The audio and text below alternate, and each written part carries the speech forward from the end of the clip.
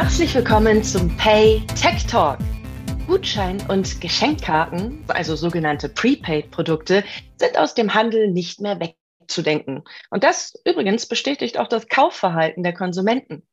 In einer Studie des Distributoren ePay gaben 96% der Befragten an, schon einmal eine solche Karte erhalten, aber auch gekauft zu haben. Kurzum, Marktanalyse, ein Megamarkt. Doch die Frage ist, wie genau funktioniert eigentlich dieser riesige Markt, der uns überall hin begleitet beim Einkaufen? Das wollen wir uns heute vor allen Dingen mal aus der rechtlichen Perspektive anschauen. Und wir blicken dahin, was müssen Händler hier eigentlich wissen? Und wo entwickelt sich die Reise in einer sich immer schneller verändernden digitalen Welt weiterhin?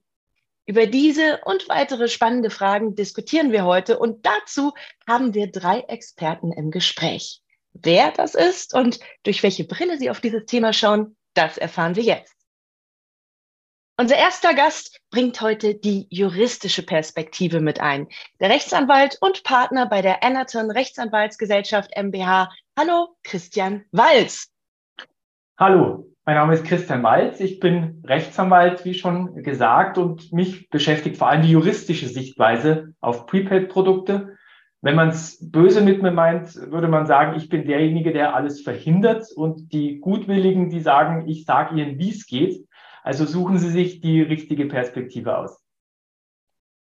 Die Handelssicht beleuchtet unser Gast vom HDE, dem Handelsverband Deutschland, der Organisation des deutschen Einzelhandels, in dem rund 100.000 Betriebsstätten organisiert sind. Willkommen, Ulrich Binnebösel. Ja, hallo. Es freut mich, hier zu sein. Ich bin zuständig beim Handelsverband Deutschland für den Bereich Zahlungssysteme unter anderem. Und dort beschäftige ich mich natürlich auch mit den Prepaid-Varianten. Gutscheinkarten ist auch im Handel ein großes Thema, in den letzten Jahren auch noch zunehmend. Und ich denke, dass wir da auch einiges zu erzählen haben. Was fehlt? Auf jeden Fall noch die Distributorensicht. Deswegen freuen wir uns sehr, dass wir jetzt einen Vertreter von ePay dabei haben.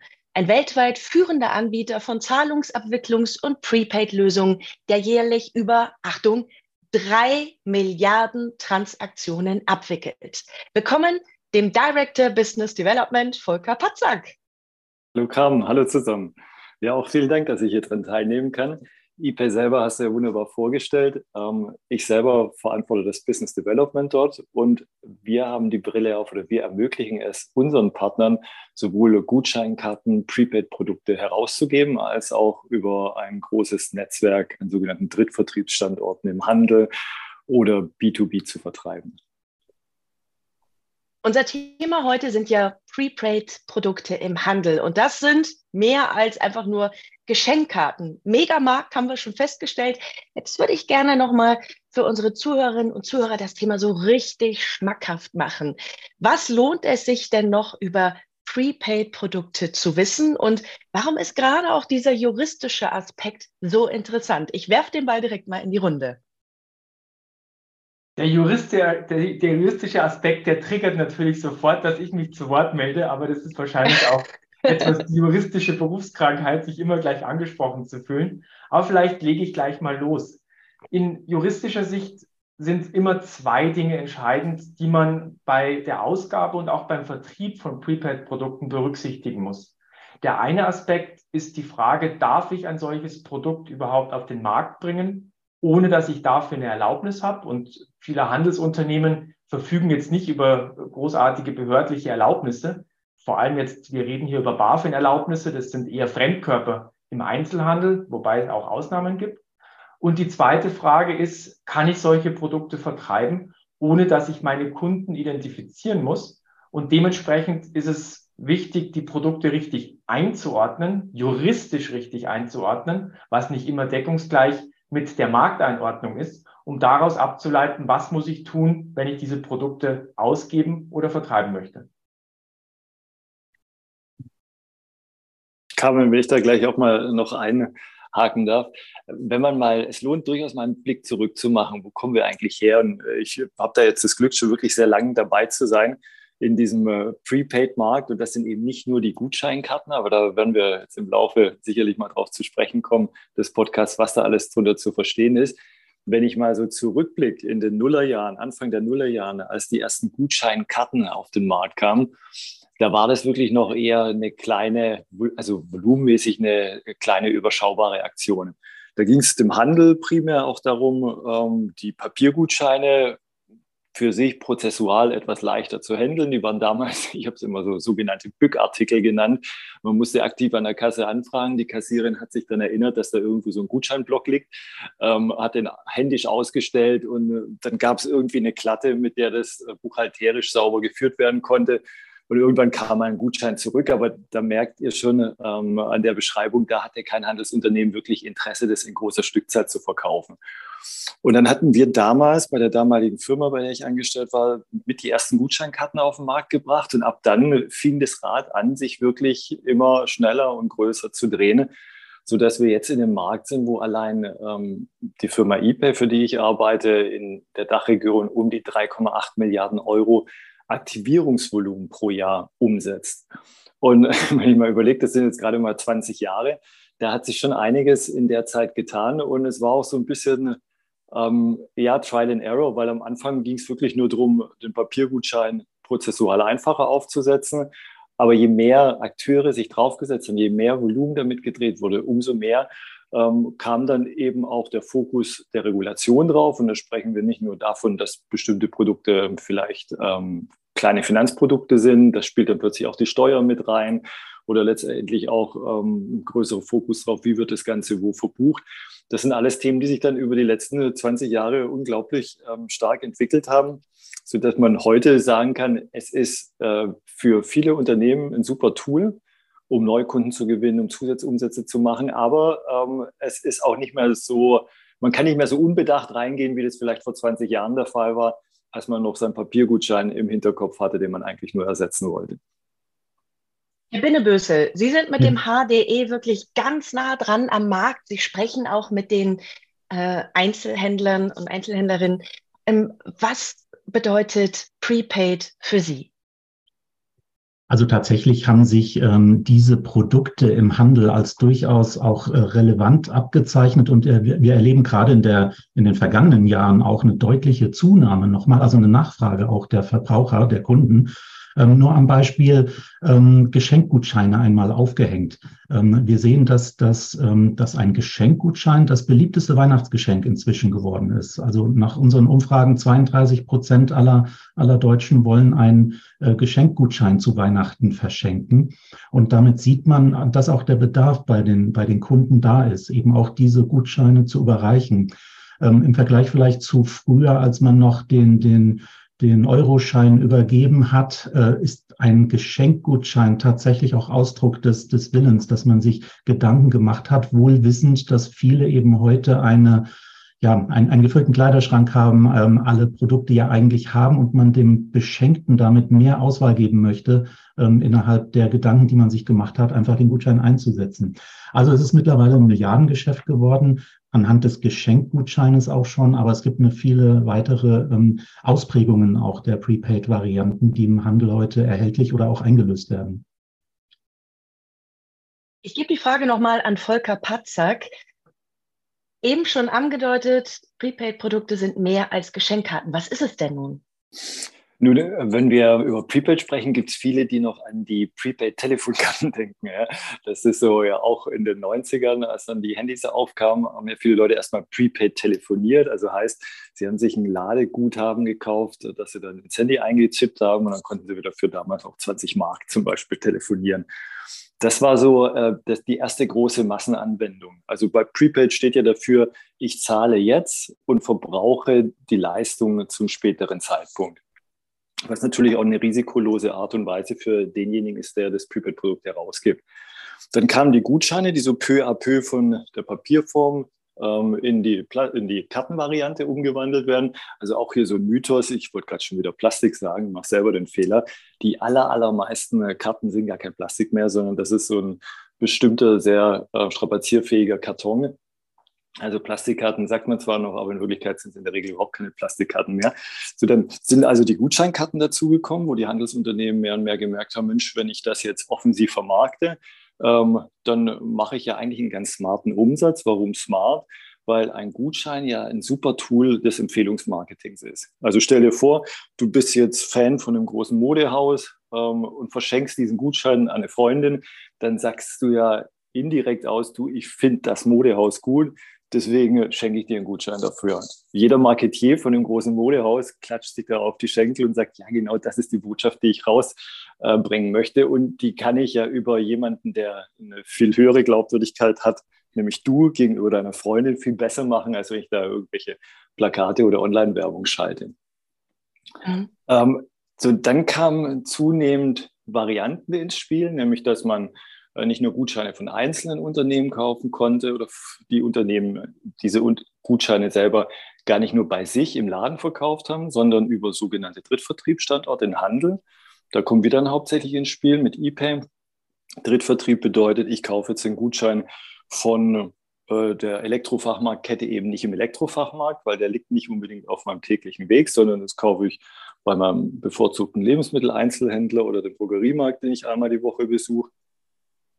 Und dann kamen mehr und mehr auch Gutscheine in diesen Drittvertrieb, die zum Beispiel Themen abbilden, also nicht nur ein Gutschein für ein Modeunternehmen, sondern für ganz viele Modeunternehmen oder für einen möglichst großen Bereich an Freizeitaktivitäten von Sport über Spielwaren und dergleichen. Dann kam zunehmend, gerade so mit der zunehmenden Digitalisierung und im E-Commerce und digitalen Dienstleistungen im Internet, sogenannte Ladekarten dazu, die auch gern immer Gutscheinkarten genannt werden, aber die in der Regel gar nicht verschenkt werden, sondern die benutzt werden, damit ich ähnlich wie früher mein Prepaid-Handy mein Streaming-Konto aufladen kann oder mein Gaming-Konto, das ich nutze, weil ich eine Konsole habe, wo ich regelmäßig mir neue Spiele kaufe. Und das ist eben so eine Entwicklung, wo du schon siehst, es ist nicht nur der Gutschein, auch wenn man meistens vom Gutschein spricht. Der Hauptumsatz wird eher mit Produkten gemacht, die man Prepaid, ja, also das ist immer das Mantra, es ist ein Prepaid-Produkt, aber das ich für mich selber nutze, um zum Beispiel mir mein eigenes Konto, mein Netflix-Konto oder mein Spotify-Konto aufzuladen. Das war jetzt eine sehr hilfreiche Unterteilung auch, um das Thema von der juristischen Seite anzugucken. Weil genauso, Herr Patzak, wie Sie die Produkte, wie sich die aufgebaut haben, kann man auch sagen, hat sich die Regulierung daran aufgebaut. Also grob gesagt gibt es 3 Arten von Prepaid-Produkten aus juristischer Sicht. Wir haben ja jetzt die Business-Seite gehört. Und aus juristischer Sicht ist es so, dass alles, was, sage ich mal, nur bei einem bestimmten Händler eingelöst werden kann, also dieses Ausgangsprodukt, der Ersatz des Gutscheins, des Händlergutscheins, das interessiert uns aufsichtsrechtlich, von dem, was ich vorhin gesagt habe, Erlaubnispflicht, Identifizierungspflicht, eigentlich gar nicht. Problematisch oder spannend und positiv zu formulieren, wird es aus juristischer Sicht dann, wenn derjenige oder diejenige Unternehmung, die einen Gutschein, ein Prepaid-Produkt ausgibt, nicht die einzige Stelle ist, wo ich auch diesen Gutschein, dieses Prepaid-Produkt einsetzen kann. Das heißt, wenn ich mindestens 3 Beteiligte habe, dann wird das Ganze spannend. Und dann kann man so als Faustregel bilden, ist die, sage ich mal, problematischste Gruppe diejenige, die so ähnlich funktioniert wie die Zahlungskarten, die wir alle in unserem Geldbeutel haben. Das heißt, wenn ich damit ganz, ganz viel, ganz, ganz weitgehend einkaufen kann, dann sind wir relativ nah an der Regulierung dran. Und zwischen diesen beiden Extremgruppen gibt es dann noch so Mischmodelle und da wird es dann in der Abgrenzung schwierig. Das sind die, die zwar Gutschein genannt werden, die ich aber dann bei mehreren Händlern einlösen kann. Da muss man dann genau gucken, ob es dort eine funktionale Klammer gibt. Und abhängig davon fallen die in die Regulierung oder eben nicht. Herr Binnebösel, wie nehmen Sie die Situation am Markt wahr? Ist das alles schon klasse umgesetzt oder überwiegen da die Stolpersteine? Ja, also ich muss dazu sagen, es gibt noch eine ganze Reihe an Händlern, gerade auch aus dem handwerksnahen Bereich, die nach wie vor Papiergutscheine ausgeben. Und da höre ich häufig, wenn ich mal danach frage, warum macht er das nicht in moderner Art, ist mir zu komplex und ich habe Angst, da was falsch zu machen. Und das ist für mich auch ein Punkt, wo ich sage, wir haben heute eine gewisse Komplexität. Erstmal Aufklärungsbedarf, was darf ich nicht? Und dann eben auch die Notwendigkeit, entsprechende Dienstleister auch heranzuziehen, die einen dann genau diese Komplexität herausnehmen. Das mag bei dem einzelnen Handwerkerbetrieb noch, wie eben gehört, ja relativ einfach sein, wenn es nur in dem eigenen Laden einsetzbar ist. Aber beispielsweise ein Händler hat zwei Shops, die unterschiedlich firmieren und möchte gern Gutscheine herausgeben, die in beiden Läden einsetzbar. Da fängt es dann schon an. Da muss man dann nachfragen, darf er das überhaupt und wenn ja, wie? Es gibt da eine ganze Menge Stolperscheine tatsächlich heutzutage. Und wie ich befürchte, das wird noch komplizierter. Also wir brauchen dort schon gewisse Hilfe dann auch seitens des Handels, um die Gutscheine und Prepaid-Produkte auch ordentlich und rechtsmäßig auszugeben. Und es wird dann noch mal komplexer, wenn es eben dann auch der Verkauf von Dritten, also von nicht selbst herausgegebenen Gutscheinen geht. Und ich denke, dass wir hier einen hohen Bedarf haben, dann auch ja, mehr Aufklärung und mehr entsprechende Hilfe zu bekommen. Auch nochmal an Christian Walz und Volker Patzak die Frage, welche konkreten Fälle können Sie uns vielleicht berichten? Also gibt es vielleicht Geschäfte, Branchen, Geschäftsmodelle, die prädestiniert dafür sind oder die sich besonders einfach oder schwer tun? Was für konkrete Fälle beobachten Sie so am Markt? Ja, vielleicht mal ein Beispiel, was jetzt während der Corona-Krise auch sehr öffentlich diskutiert wurde, auch von der Politik.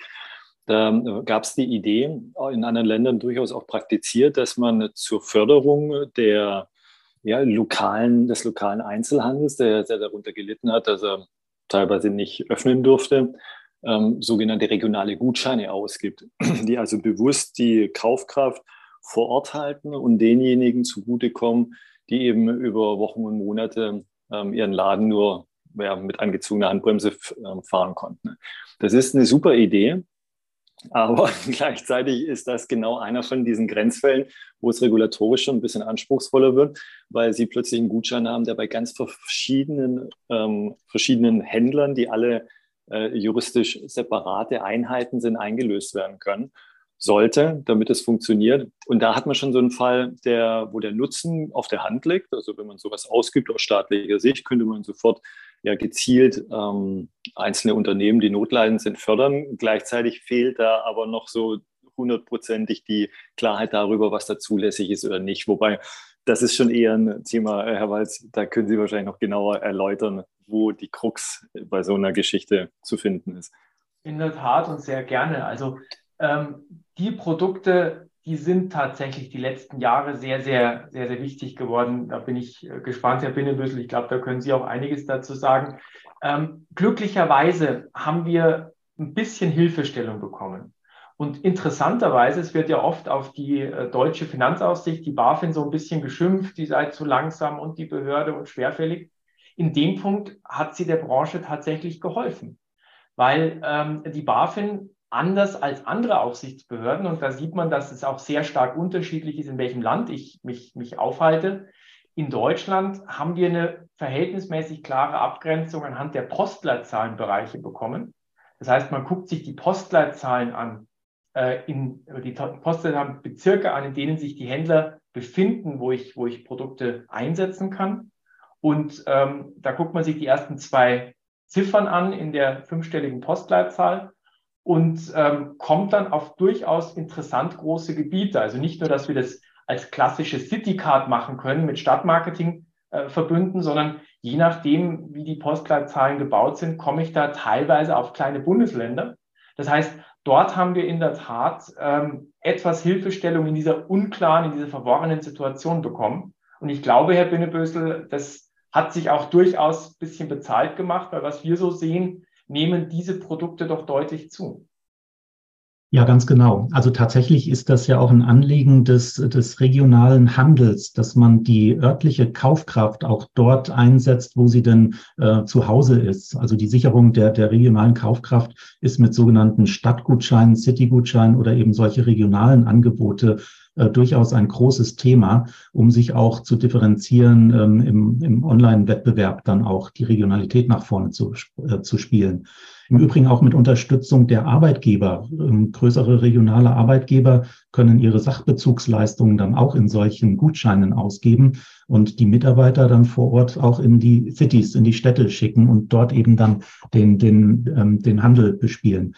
Also die City-Gutscheine, das sehen wir dann auch, haben in den vergangenen Jahren deutlich zugenommen. Und gerade auch in der Pandemie war es eine Art Liquiditätssicherung tatsächlich auch für einige Händler, die eben Gutscheine herausgebracht haben. Und Kunden konnten damit eben den Handel unterstützen und ihnen über die schwere Zeit auch hinweg helfen. Also wir haben eine Vielzahl an Einwirkungsmöglichkeiten durch diese Prepaid-Varianten. Und ich glaube, dass das eben auch entsprechend hierzulande zumindest eine gute Lösung dann gebracht hat, also einen guten Kompromiss, um damit umgehen zu können. Mhm. Ja, Ulrich, genau, also nicht nur so regionale Gutscheine, wir haben das gesehen in den letzten 2, 3 Jahren, dass da wirklich einige kleinere Unternehmen mit ganz tollen, cleveren Ideen an den Markt gegangen sind, zum Beispiel Restaurantgutscheine herausbringen, also auch ursprünglich aus der Corona-Not herausgeboren, mittlerweile aber das Geschäftsfeld ganz anders betreiben, nämlich dass sie sagen, das ist ein super Geschenk, ein Restaurantgutschein, den ich deutschlandweit einlösen kann. Der nutzt natürlich jedem einzelnen Gastronom, weil der so für sich ja nie die Möglichkeit hätte, seinen Gutschein außerhalb seines Restaurants zu verkaufen. Jetzt hängt er unter Umständen an 2000 POSen in Supermärkten und kann als Geschenk gekauft werden. Das Gleiche mit Regionalgutscheinen, die jetzt auch mehr und mehr von der Region, also typischerweise ist es so, dass am Anfang immer der ursprüngliche Gutscheinherausgeber auch den Gutschein bei sich verkauft und dann irgendwann mal, wenn das Modell viel Umsatz verspricht, in den Drittvertrieb geht, also an Standorten Dritter, gerade im Handel seine Gutscheine anbietet. Und da sehen wir eben auch jetzt erstmalig, dass Regionalgutscheine in Deutschland am Handel oder an der Kasse von großen Handelsunternehmen verkauft werden und damit eben die regionale Wirtschaft stärken, was ein ganz wichtiger Aspekt geworden ist. Ich würde gern einen Begriff nochmal aufgreifen, Herr Binnebösel, den Sie verwendet haben, nämlich den Begriff des Sachbezugs. Warum will ich den aufgreifen? Damit ich als Jurist auch mal was Schönes sagen kann, dass Regulierung nicht immer nur böse und Erlaubnis und Gefängnis und Ordnungswidrigkeit und Bußgeld bedeutet. Regulierung ist super. Danke. In Bezug auf den Sachbezug ist es tatsächlich auch ein Vorteil, weil Sachbezug bedeutet, dass ich innerhalb bestimmter Grenzen solche Produkte als Arbeitgeber auch meinen Mitarbeiterinnen und Mitarbeitern steuerfrei zur Verfügung stellen kann. Und insofern ist es nicht nur etwas, wie ich die lokale Wirtschaft fördern kann, sondern wie ich auch dann meinen Mitarbeiterinnen und Mitarbeitern Dinge zukommen lassen kann und sie haben mehr davon als mit normalem Gehalt. Es darf keine Gehaltsumwandlung sein, das ist eine Voraussetzung. Aber insofern, das wollte ich gerne nochmal hervorheben, dass solche Produkte, dass es durchaus einen Grund gibt, warum die jetzt so gut laufen, weil die auch bewusst von staatlicher Seite gefördert werden.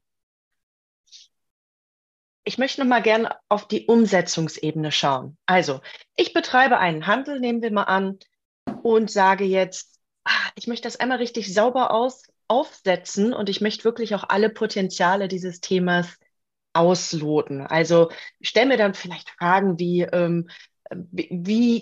plane ich eigentlich, vielleicht auch im zeitlichen Horizont, wie viel Zeit kostet mich eine Implementierung? Inwiefern brauche ich jetzt externe Experten, ja oder nein? Das hatten wir eben schon ein bisschen so angeteasert. Die Kostenfrage natürlich, wie finde ich raus, welche Lösungen am besten zu mir und meinem Unternehmen passen? Also es sind ja eine Fülle von Fragen in der Umsetzung. Können wir vielleicht miteinander so einen kleinen gedanklichen Guide entwickeln für unsere Zuhörerinnen und Zuhörer? Ja, total gern.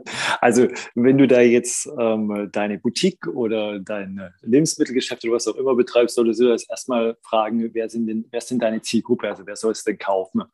So, wenn du der Meinung bist, Mensch, mein Produkt, und da muss man schon ehrlich zu sich sein, ist so attraktiv, dass es da genügend Leute gibt, die sagen, oh, tolles Geschenk, das erwerbe ich mir, um es zum Geburtstag oder zur Hochzeit, was auch immer, zu verschenken, dann bist du mit einem Gutschein, wenn wir jetzt mal nur über die klassischen Gutscheine, nicht über Ladekarten, die ja überwiegend für einen selbst benutzt werden, da kommen wir später mal drauf, bist du schon mal auf dem richtigen Weg. Vom Aufwand ist es so, dass in der Regel heutzutage jeder Kassenhersteller dir die Möglichkeit gibt, im kleinen Gutscheinsystem mit der Kasse quasi zuzubuchen. Oder du gehst an den Anbieter deines Terminals, der dir also die Kartenzahlung ermöglicht. Die bieten häufig solche Lösungen. Wenn du jetzt ein großer Konzern bist mit Hunderten von Filialen, dann wäre es besser, du kommst zu Unternehmen wie ePay, weil da braucht es dann schon eine etwas individuellere Lösung. Aber an sich zu starten mit so einem Gutscheinkartensystem ist in der Regel heute kein Thema mehr. Das war wirklich vor 20 Jahren anders, weil da gab es noch nicht diese Lösungen. Da musste man sich individuell was bauen. Heute hat es in der Regel fast jeder, der da an der Schnittstelle ist, also in der Kasse, bietet dir eine Lösung an, die du zuschalten kannst. Ja, und dann geht es darum, dass das Produkt sichtbar ist. Also auch wieder ein klassischer Gutschein zum Verschenken wird dann gut verkauft, wenn er vom Kunden erkannt wird. Also sprich, du musst ein bisschen Marketing machen. Du musst dann idealerweise, solltest dann in deiner Kasse stellen oder irgendwo, wo du viel Kundenaufmerksamkeit hast, damit du die Leute daran erinnerst, dass sie doch zu einem Geschenkanlass, viele saisonale Anlässe gibt es ja, Valentinstag, Ostern, Weihnachten, und solche Dinge, dass du die auf die Idee bringst, doch bei dir einen Gutschein zu kaufen. Weil wie Ulrich vorher sagte, der Gutschein hat jetzt schon seit Jahren, ich glaube, früher waren es immer Bücher und Geldgeschenke im Ranking der beliebtesten Geschenke zu Weihnachten, alle hinter sich gelassen. Also das heißt, den Leuten brauchst du nicht mehr erklären, was ein Gutschein ist. Das war früher anders, sondern du musst nur rechtzeitig sie daran erinnern, dass sie deinen Gutschein und nicht den von jemand anders vielleicht kaufen. Und dann, ja, dann sind es halt ein paar Sachen, die zu berücksichtigen sind. Karten müssen produziert werden oder Gutscheinträger. Das sollte möglichst attraktiv sein, sodass man so mit dem ersten Blick erkennt, was es eigentlich ist und welchen Nutzen ich habe. Die Marke sollte hervorstechen. Und wenn du ein bisschen größer bist, dann kannst du dir natürlich überlegen, welche Vertriebswege du darüber hinaus noch bespielen möchtest. Also neben deinem eigenen Laden, Verkauf dort auf deiner Webseite oder eben im Drittvertrieb, sprich vielleicht innerhalb des Stadtmarketings als Kommunalgutschein oder, wenn du noch größer bist, wirklich bei den großen Supermarktketten, Drogeriemärkten, Tankstellenketten, wo solche Produkte auch angeboten werden. Ich bringe die Frage direkt mal weiter in Richtung Herr Walz und Herr Binneböse. Wir haben ja vorher schon so ein bisschen über die Ängste gehört. Ui, wie kompliziert ist das juristisch? Muss ich jetzt da mir eine Anwaltskanzlei suchen? Da möchte ich auch den Hörerinnen und Hörern ein bisschen Angst nehmen. Weil wir finden mittlerweile, und das ist auch letztlich ein Indiz für die Entwicklung, die wir durchlaufen haben, sehr viele Informationen im Internet dazu, wie solche Produkte juristisch aufgesetzt werden können, dass sie eher unproblematisch sind. Da sind sicherlich jetzt der Internetauftritt vom Prepaid-Verband zu nennen, wo sehr viel Informationsarbeit geleistet wird. Das hat, glaube ich, auch dem Markt sehr gut getan. Wir bei PayTechTalk schreiben auch ab und zu ein bisschen was dazu. Das heißt, die erste Informationsquelle kann tatsächlich das Internet sein. Und da kommen viele auch schon damit weiter. Da muss man jetzt wirklich nicht zum Anwalt gehen, auch wenn ich natürlich gerne alle Einzelhändler Deutschlands gerne als Mandanten hätte, aber das ist ja nicht realistisch. Auf der zweiten Ebene sehen wir auch, Herr Patzak, Sie hatten es ja gerade beschrieben, viele Unternehmen arbeiten auch mit Dienstleistern zusammen, wie jetzt ePay oder auch andere. Und dort ist auch schon sehr viel Know-how vorhanden. Natürlich dürfen solche Unternehmen keine Rechtsberatung machen, aber weiß natürlich die groben Marschrichtungen, in die es geht. Das heißt, die allermeisten Fälle gehen wirklich ohne externe Rechtsberatung. Und nur wenn es wirklich kompliziert wird, wenn wir genau die Grenzfälle haben, dann macht es vielleicht Sinn. Das kann dann unsere Anwaltskanzlei, dann gibt es aber auch ein paar andere. Also insofern kann man auch erstmal mit seinem Hausanwalt sprechen. Man muss jetzt da nicht große Recherchen machen, um einen Gutschein rauszugeben. Also die Angst, die würde ich gerne den Hörerinnen und Hörern an der Stelle auch nehmen. Wobei man dazu sagen muss, das klang ja jetzt auch schon an, dass die Komplexität natürlich steigt mit, ich sage mal, der Größe oder der Art des Unternehmens. Je vielfältiger es ist, desto mehr muss man auch draufschauen, denke ich. Aber es gibt da gute Ansätze, eben auch eine Ersteinschätzung zu bekommen, teilweise auch bei den Verbänden oder eben bei entsprechenden spezialisierten Juristen, die dann eben auch diese Hilfestellung geben. Was passt denn in mein Unternehmen rein? Es geht ja dann auch ab einer gewissen Größe um Meldepflichten und entsprechende Tätigkeiten im Hintergrund, die noch auszuführen sind. Technologisch, denke ich, haben wir auch entsprechende Dienstleister, die man dann zu Rate ziehen kann, die auch inzwischen ein umfangreiches Know-how aufgebaut haben und einem da weiterhelfen kann, um eigentlich dann die wirtschaftliche Lösung auch zu finden, die dann auf das Unternehmen passt. Letztendlich die Frage, was kann ich damit eben auch erreichen, produktbezogen, wie kann ich mich dann auch damit präsentieren? Das sind wichtige Themen, sind jetzt alle angesprochen worden und insofern glaube ich, ein Händler hat schon die Unterstützung, wenn er sich damit beschäftigt, die er braucht, um dann wirklich auch sicher gehen zu können, um das passende Produkt auch rausbringen zu können oder vielleicht sogar dann auch vertreiben zu können oder zu lassen in anderen Stellen. Never change a running system, hieß es früher immer. Ich kann mir vorstellen, dass sich diese alte Regel vielleicht inzwischen geändert hat. Warum? Ist ganz einfach. Unsere Welt ist inzwischen so schnelllebig, also wenn wir uns die Technologien anschauen, aber auch gesellschaftliche Trends, dass man sich eigentlich immer bei jedem Thema auch mitentwickeln muss. Was heißt das jetzt für diesen Prepaid-Bereich? Denn wenn ich da einmal was implementiert habe, ist es gut, aber wie bleibe ich da auch am Ball? Ja, das ist ein guter Punkt. Gehen wir mal von aus, du hast einen ganz großen Konzern mit ganz vielen Filialen, also bist ein großes Unternehmen, das Gutscheine ausgeben möchte. Und da lohnt es sich definitiv zu sagen, ich nehme jetzt keine Standardlösung, sondern ich gehe zu einem spezialisierten Dienstleister. Weil Stichwort ist da Investitionsschutz. Du willst natürlich sicherstellen, dass das, was du jetzt einmal investiert hast, und angenommen, du warst so ein Early Adapter, der gleich so in den Nullerjahren mit seinem Gutscheinkartensystem rausgekommen ist, dann hast du zu dem Zeitpunkt erstmal nur gedacht, ach, ich fände es gut, an der Kasse viele Gutscheine auszugeben und den Prozess zu vereinfachen. Aber plötzlich hast du dann gemerkt, nee, eigentlich habe ich auch einen ziemlich großen Online-Auftritt. Ich will ja auch Online-Gutscheine verkaufen. Und die Online-Gutscheine zu verkaufen, die schicke ich jetzt nicht raus wie irgendwie die Schuhkartons, sondern da haben die Leute den Bedarf, dass sie auch online in einer ansprechenden Art und Weise, weil es geht ja ums Verschenken, eine digitale Art des Gutscheins bekommen. Und das ist schon mal so eine Evolution gewesen. Da ist dann vielleicht der ein oder andere abgehängt worden, beziehungsweise hat erkannt, oh, ich muss das nochmal neu aufsetzen, woran man eben denken muss, dass das in so einer Entwicklungsphase natürlich auch möglich sein muss. Der nächste Schritt ist, ich verkaufe meine Gutscheine nicht nur bei anderen Händlern, sondern ich bringe den auch in den sogenannten B2B-Kanal. Da bist du dann plötzlich bei Loyalty-Systemen als Prämie präsent, was natürlich klasse ist, weil das besonders Tolle daran ist, du kommst an Gelder, die ja in diesem Loyalty-System geschlossen vorhanden sind und die man eigentlich nur anzapfen kann, wenn man Teil der Prämienlandschaft dort ist, weil nur dann kann ein Prämienpunkt in zum Beispiel deinen Gutschein eingelöst werden.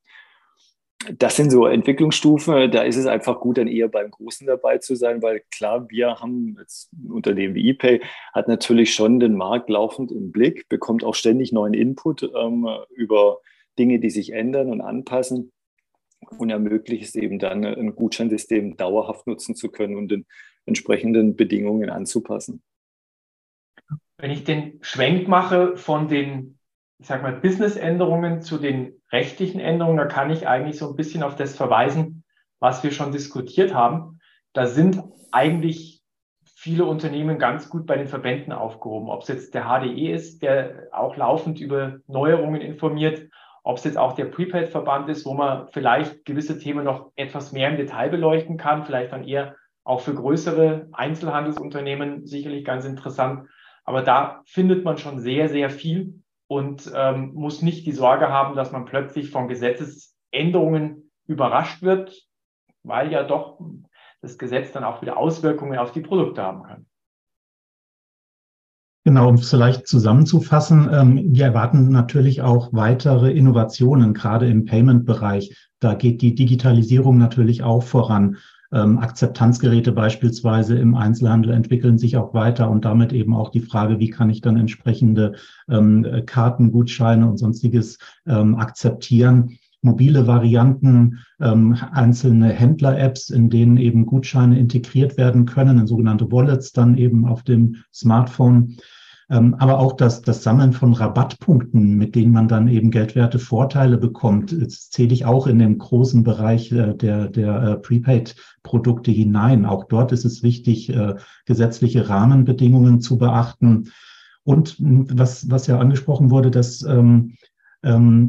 Rahmenbedingungen sich ändern können. Und wir sehen, dass Kunden sich tatsächlich auch Gutscheine, Geschenkgutscheine vor allem ja auch kaufen, weil sie so schön überreichbar sind. Also man kann die Anonymität wahren. Und das ist auch ein großer Bereich, den wir auch auf rechtlicher Basis beobachten müssen und bei möglichen gesetzgeberischen Änderungen dann auch mitwirken müssen und das dann auch im Vorfeld natürlich kommentieren und im Nachgang dann auch informieren müssen an die entsprechenden Händler, damit hier eben alles auch weiterhin gut abwickelbar ist. Ja, und als Ergänzung zu dem Ganzen, das war jetzt technisch und regulatorisch, was jeder machen kann, aber wo man erstmal draufkommen muss, die Art und Weise, wie ein Gutschein überhaupt vermarktet werden kann. Weil auch da ist naheliegend, an der Kasse oder im direkten Umfeld darauf hinzuweisen. Aber es gibt noch viel, viel mehr Möglichkeiten. Ich hatte vorher kurz B2B angesprochen. Allein schon mal darüber zu wissen, dass es solche Prämienprogramme gibt und wie man dort reingelangt, kann für einzelne Unternehmen einen viel höheren Umsatzboost bringen, als den Gutschein lediglich in seinem eigenen Umfeld zu verkaufen. Oder Promotions durchzuführen, Gutschein-Promotions. Da kann man sich dann fragen, ist das jetzt sinnvoll, meinen Gutschein mal irgendwie mit einem Preis-Off oder einem sogenannten Value-Add anzubieten, also sprich 25 Euro beispielsweise für 30 Euro zu verkaufen. Das kann, wenn man sich so die Mechaniken und wie man einen Gutschein kalkuliert, bewusst ist, kann sich das durchaus rechnen, aber dazu muss man halt auch ein bisschen nicht nur den Gutschein verkaufen, sondern auswerten, wie ist zum Beispiel das Einlöseverhalten, wer ist denn meine Zielgruppe, wird dieser Gutschein überwiegend verschenkt oder selbst genutzt.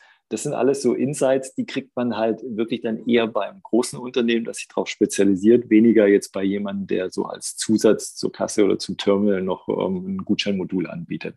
Deswegen kann man bei großen Unternehmen wirklich sagen, alle, die sich perspektivisch lang entwickeln wollen, weiterentwickeln wollen, die sollten da eher zum Spezialisten gehen, auch wenn es bedeutet, dass sie on top noch ein System bei sich integrieren müssen. Wenn wir über Produkte sprechen, die im Kontakt stehen mit Menschen, ist oft das Thema Datenschutz ein großes. Jetzt ist es natürlich so, wenn ich da einen anonymen Gutschein habe, betrifft mich das nicht. Aber ich könnte mir vorstellen, dass es vielleicht auch Ausnahmen gibt, oder? Volker Patzak?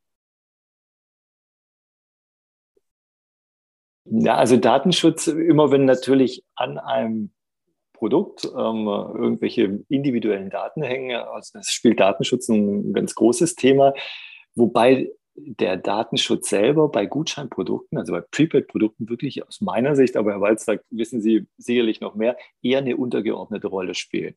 Also wo der ein oder andere, der eine Website betreibt, vielleicht Kopfschmerzen hatte die letzten Jahre wegen den immer weiteren Anforderungen, denen er da gerecht werden muss, ist es beim Gutscheinvertrieb, solange man es anonym macht, wirklich der große Vorteil. Ich erhebe ja gar keine personenbezogenen Daten. Deswegen bin ich da auch weitestgehend außerhalb der Datenschutzgrundverordnung beispielsweise unterwegs. Das ist genau der Punkt. Also solange ich natürlich keine personenbezogenen Daten erhebe, habe ich auch kein Problem mit dem Datenschutz. Wir sehen aber, und das ist jetzt auch wieder Bestandteil der Regulatorik, zunehmend Produkte, die rechtlich als E-Geld angesehen werden können. Und dort schreibt der Gesetzgeber Identifizierungspflichten vor. Identifizierungspflichten bedeuten, dass ich personenbezogene Daten erheben muss, weil ich muss wissen, wie der Name der Person ist, die jetzt ein Produkt kauft. Und dann wird es natürlich schon schwierig. Also dann haben wir zum einen die Aspekte, dass dann auf diese Daten besonders aufgepasst werden muss. Zum anderen haben wir natürlich ein Praktikabilitätsthema, weil wie will ich das an der Ladenkasse, wenn 10 Leute hinter mir in der Schlange stehen, so ein Thema geregelt bekommen. Aber auch drittens, und jetzt wird es ein bisschen politisch, will ich das als Verbraucher überhaupt, dass das rückverfolgbar ist, was ich mit einem bestimmten Payment-Produkt einkaufen kann? Das würde jetzt vielleicht gar nicht so auf den ersten Blick einleuchten, wenn ich jetzt an Gutscheine für Lebensmittelmärkte denke, aber auch da wird schon ein Thema. Will ich, dass jeder rückverfolgen kann, was ich eingekauft habe. Und wenn ich weiß, welche Person einen bestimmten Gutschein eingelöst hat, dann kann das möglicherweise zurückverfolgt werden, wenn ich beim Erwerb dieses Gutscheins meinen Namen offenlegen muss. Und das ist dann eher die politische Komponente dieser ganzen Thematik, die sicherlich auch eine große Rolle spielt. Wir haben viele Aspekte beleuchtet. Was ich auch klasse finde, ist, dass wir natürlich viele Potenziale herausgestellt haben, aber eben auch dahin geschaut haben, was muss ich denn beachten, um den Handel mit Prepaid-Produkten sicher zu betreiben. Ich möchte Sie alle jetzt nochmal einladen, mit mir in die Zukunft zu reisen, vielleicht ins Jahr 2025, ins Jahr 2030, mit der großen Fragestellung, Quo Vadis Prepaid-Produkte? Denn die Entwicklungen sind rasant in allen Bereichen. Was sehen Sie denn für vielleicht auch unterschiedliche potenzielle Zukunftsszenarien bei diesem Thema? Also es ist ja immer ganz schwierig, wenn Juristen in die Zukunft schauen sollen. Die tun sich ja schon mit der Gegenwart so schwer. Aber ich versuche es trotzdem mal. Meine Prognose geht dahin, dass wir uns in Zukunft intensiver mit diesen Produkten beschäftigen werden, aus zwei Gründen. Erstens, weil die Produkte eine immer größere Rolle spielen werden. Das ist schon mal meine Wertung in Richtung des Marktes, was Juristen ja auch gar nicht machen dürfen, aber ich mache es trotzdem.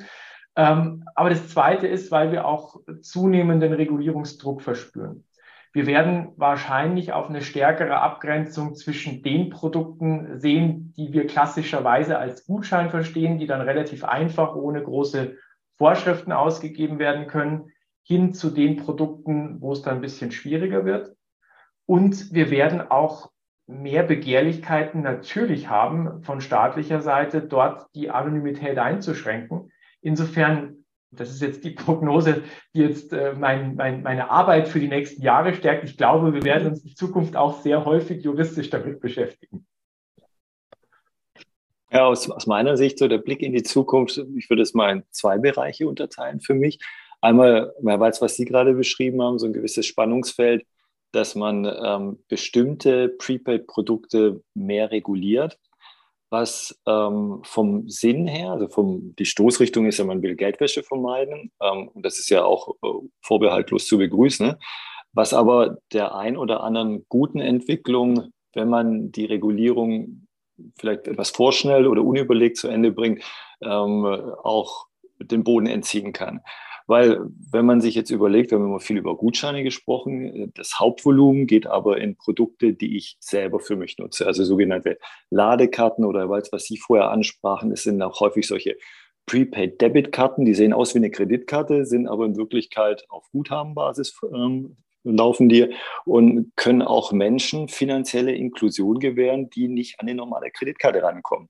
Das ist wirklich der gute Teil, denn die Überlegung, warum nutzen denn viele Menschen eine Ladekarte von Spotify, Netflix, Sony, PlayStation und Co. oder eben auch so eine Prepaid-Debit-Karte, dann liegt es schon auch daran, dass diese Personen sagen, ach, funktioniert sehr einfach, ich fühle mich sicher, also sicher im Sinne von, selbst wenn ich jetzt meine Daten auf einer Online-Plattform angebe, der ich vielleicht nicht so sehr vertraue oder die ich einfach nicht so häufig besuche, als dass ich der Meinung bin, die müssen schon meine Bankverbindung wissen, dann kann ja im schlimmsten Fall nur das Prepaid-Guthaben verloren gehen.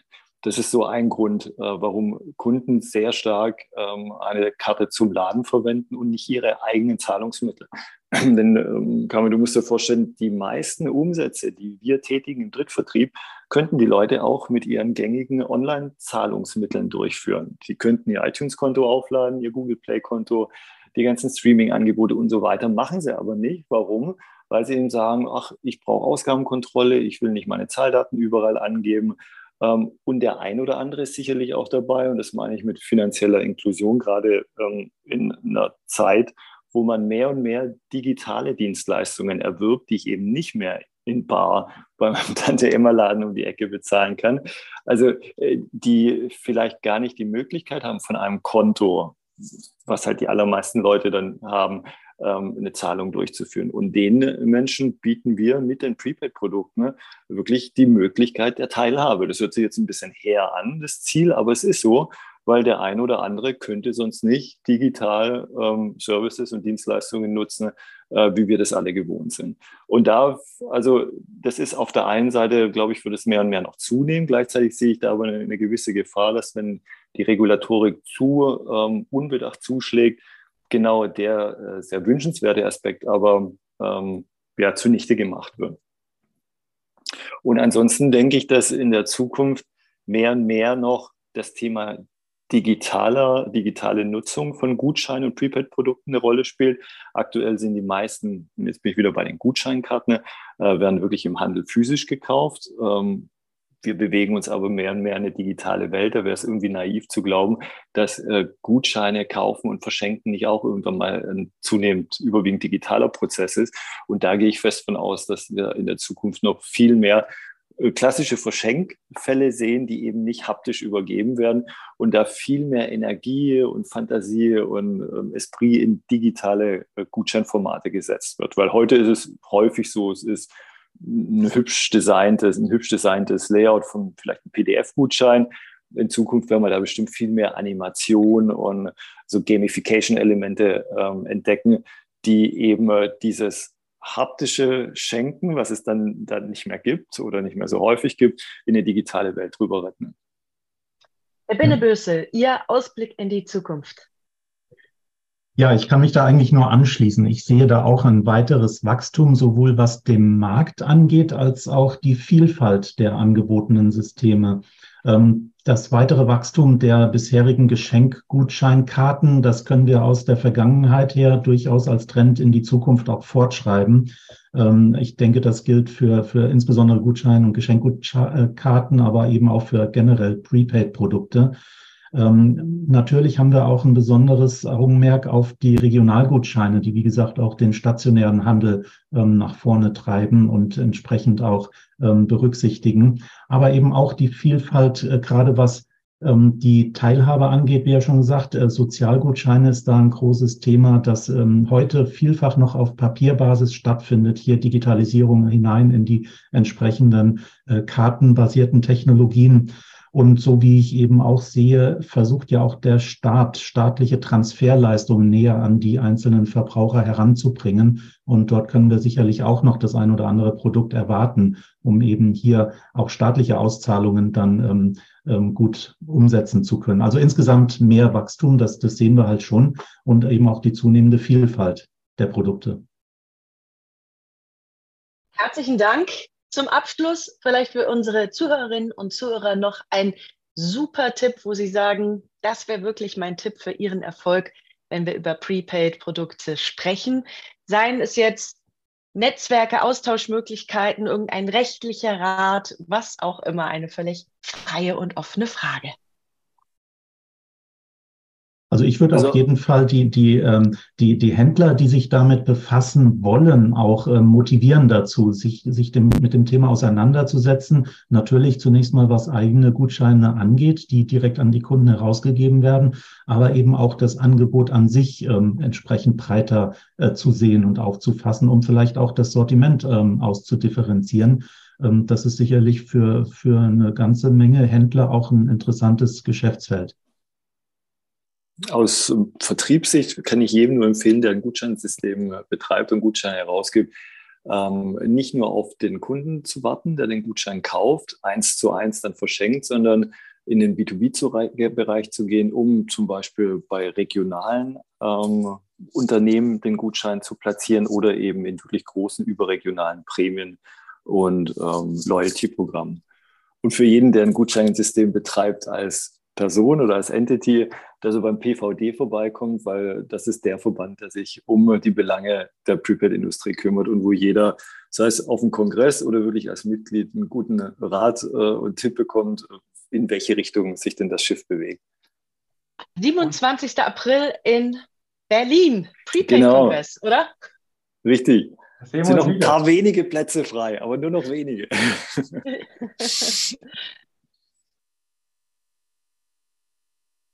Herr Walz. Ja, ich kann im Prinzip auch nur auf den Prepaid-Kongress verweisen. Ich hatte es ja gerade gesagt, da sehen wir uns dann wieder. Da werde ich auch selbst da sein und freue mich schon drauf. Auch viele konkrete Fragen, die vielleicht nach dem heutigen Podcast offen geblieben sind, noch zu beantworten. Wobei so viele Fragen können gar nicht offen geblieben sein.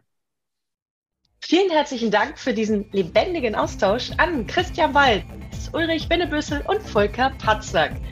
Und, liebe Zuhörerinnen und Zuhörer, wir freuen uns sehr, wenn Sie wieder dabei sind beim nächsten PayTechTalk.